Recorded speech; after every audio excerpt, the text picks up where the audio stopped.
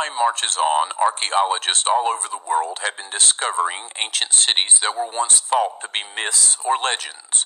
Troy, Xanadu, Helic, Great Zimbabwe, Lepus Magna, Heraklion, La Ciudad Blanca, Iram of the Pillars, Misisur, and Urkesh are but just a few of these lost cities which were eventually forgotten with the passage of time, until some wanderer or historian accidentally or intentionally discovered the ruins. Thanks to these people, we came to know of these hidden beautiful places in the world, and it seems there is no end to the list of the lost cities of the ancient world. Among them, the ancient city of Dwarka is perhaps the most profound.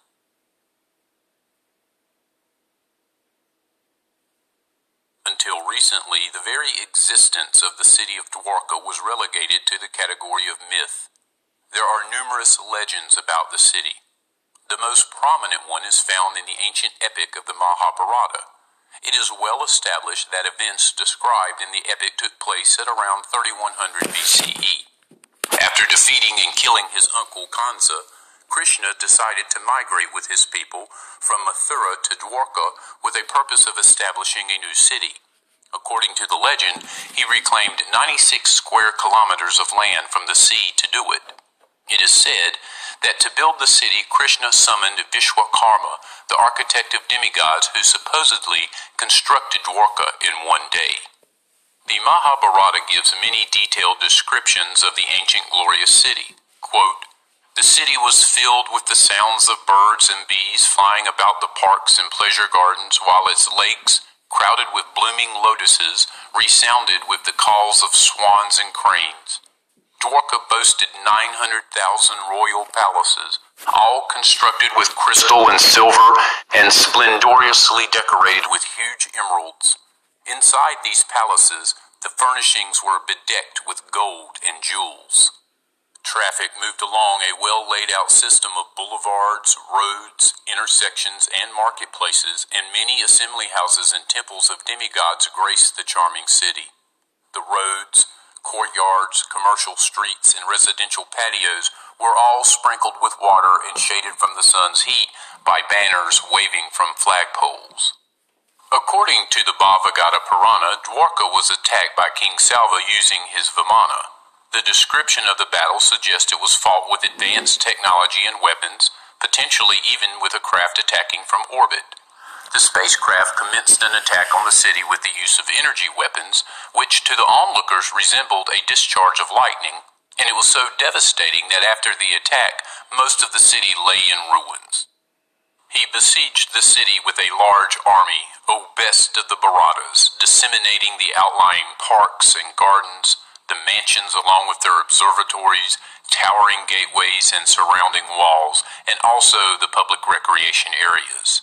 From his excellent Vimana he threw down a torrent of projectiles. A fierce vortex arose and blanketed the entire area with billowing dust. Lord Krishna counterattacked and fired his weapons on the ship. They looked like arrows, yet they roared like thunder and shone like rays of the sun when released. This description sounds more like a modern-day missile. According to the Mahabharata, the city was flooded and submerged by the Arabian Sea. The sea, which has been beating against the shores, suddenly broke the boundary that was imposed on it by nature. It rushed into the city, coursing through the beautiful city streets, and covered up everything in the city. I saw the beautiful buildings becoming submerged one by one. In a matter of a few moments, it was all over. The sea had now become as placid as a lake. There was no trace of the city. Dwarka was just a name, just a memory. The Vishnu Purana also mentions the submersion of Dwarka, stating, "On the same day that Krishna departed from the earth, the powerful dark-bodied Kali age, the age of vice, descended. The oceans rose and submerged the whole of Dwarka."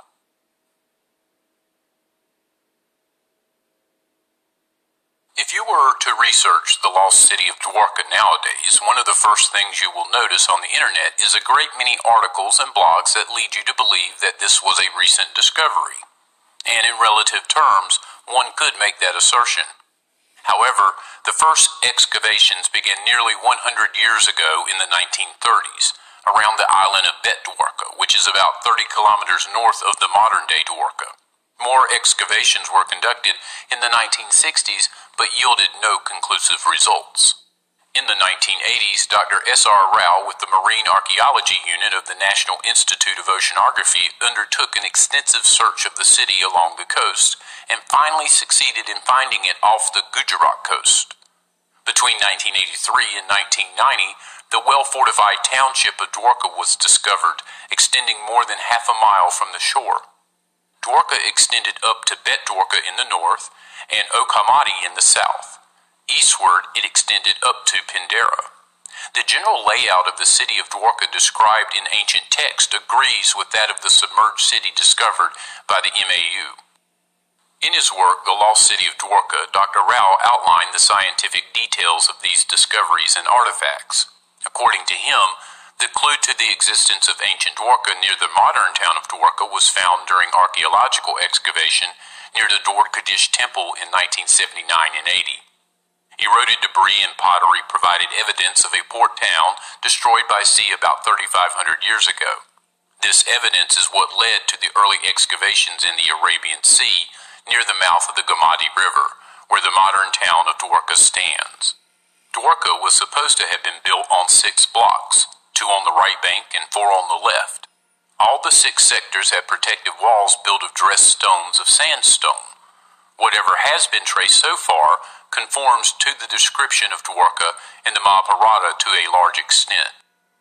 Similarly, the large number of stone anchors is indicative of overseas trade. The large ships were anchored to the sea, whereas the small ones were near to the warehouses on the Gamadi, part of which has been submerged. The layout of the excavated city, the spread and location of fort walls, and the bastions matched the descriptions mentioned in the Harivamsha, a prologue to the Mahabharata. Harivamsha described the city of Dwarka in minute details. According to it, the area of Dwarka was 12 yojanas. It was connected to the mainland by a strip, which is visible even now in low tide. The city excavated is of the same size. The Harivamsha, detailing the security arrangements, says that there were seals without which one could not enter the city. Seals of a particular description were found on the seabed. A stone image of Vishnu, chert blades, and pottery are all part of the recovered objects. Certain coins were found during excavations underwater, having inscriptions similar to details found in the Mahabharata.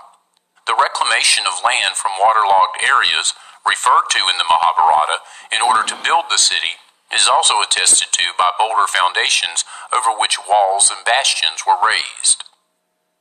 In 2001, the students of the Institute of Oceanography Technology were commissioned by the Indian government to do a survey on pollution in the Gulf of Combat, 7 miles from the shore. During the survey, they found buildings made of stones covered in mud and sand covering 5 square miles. Divers collected blocks, samples, artifacts, and copper coins, which scientists believe is the evidence from an age that is about 3,600 years old. Some of the samples were sent to Manipur and Oxford universities for carbon dating, and the results created more suspicion since some of the objects were found to be 9,000 years old. The NIOT returned for further investigation in the Gulf from October 2002 to January 2003. During these excavations, the NIOT reported finding 2 paleo channels flanked by rectangular and square basement-like features.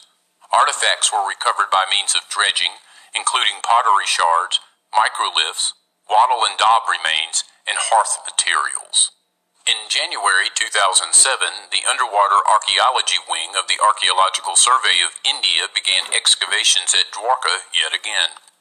But the work on further excavation has met a formidable roadblock in the form of academic indifference and government apathy. It seems India's central government no longer has much interest in the excavations at Dwarka or the one at the Gulf of Cambay.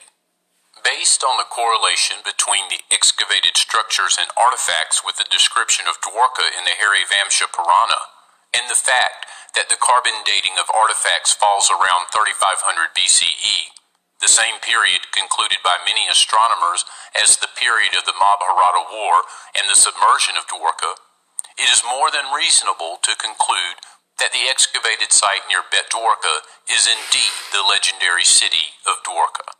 Studies have proven that the sea considerably and suddenly rose to submerge the city. The Hari Vamsha describes the submerging of Dwarka, saying, Krishna instructed Arjuna, who was then visiting Dwarka, to evacuate the residents as the sea was going to engulf the city. On the seventh day, as the last of the citizens were leaving the city, the sea entered the streets of Dwarka. According to experts, there could have been three reasons why the sea entered the land. 1, a change in the level of seabed. 2, a massive earthquake. And 3, sudden increase in the level of seawater. Of the three, the last is the most plausible. If it was a change in the level of seabed, some remains of the tearing off action on the shore would be visible, which is absent. Earthquake can be ruled out, as the structures have not collapsed because of the shake. The third reason seems most plausible, as a similar phenomenon had occurred on the shores of Bahrain around the same time, as some recent findings indicate. It is to be noted here that considerable work has been done onshore and offshore in Bahrain, which has indicated trade and other relations between the western coast of India and the coast of present-day Bahrain. It may seem surprising that the majority of academia has taken little notice of the findings at Dwarka. In its early days, the project received UNESCO support, and several foreign marine archaeologists also offered help. Unfortunately, the government's indifference to the project has kept them away. But when you consider that this discovery threatens to upend academia's current historical timeline and paradigm, it really is not all that surprising they would choose to ignore it and continue disseminating their own fiction.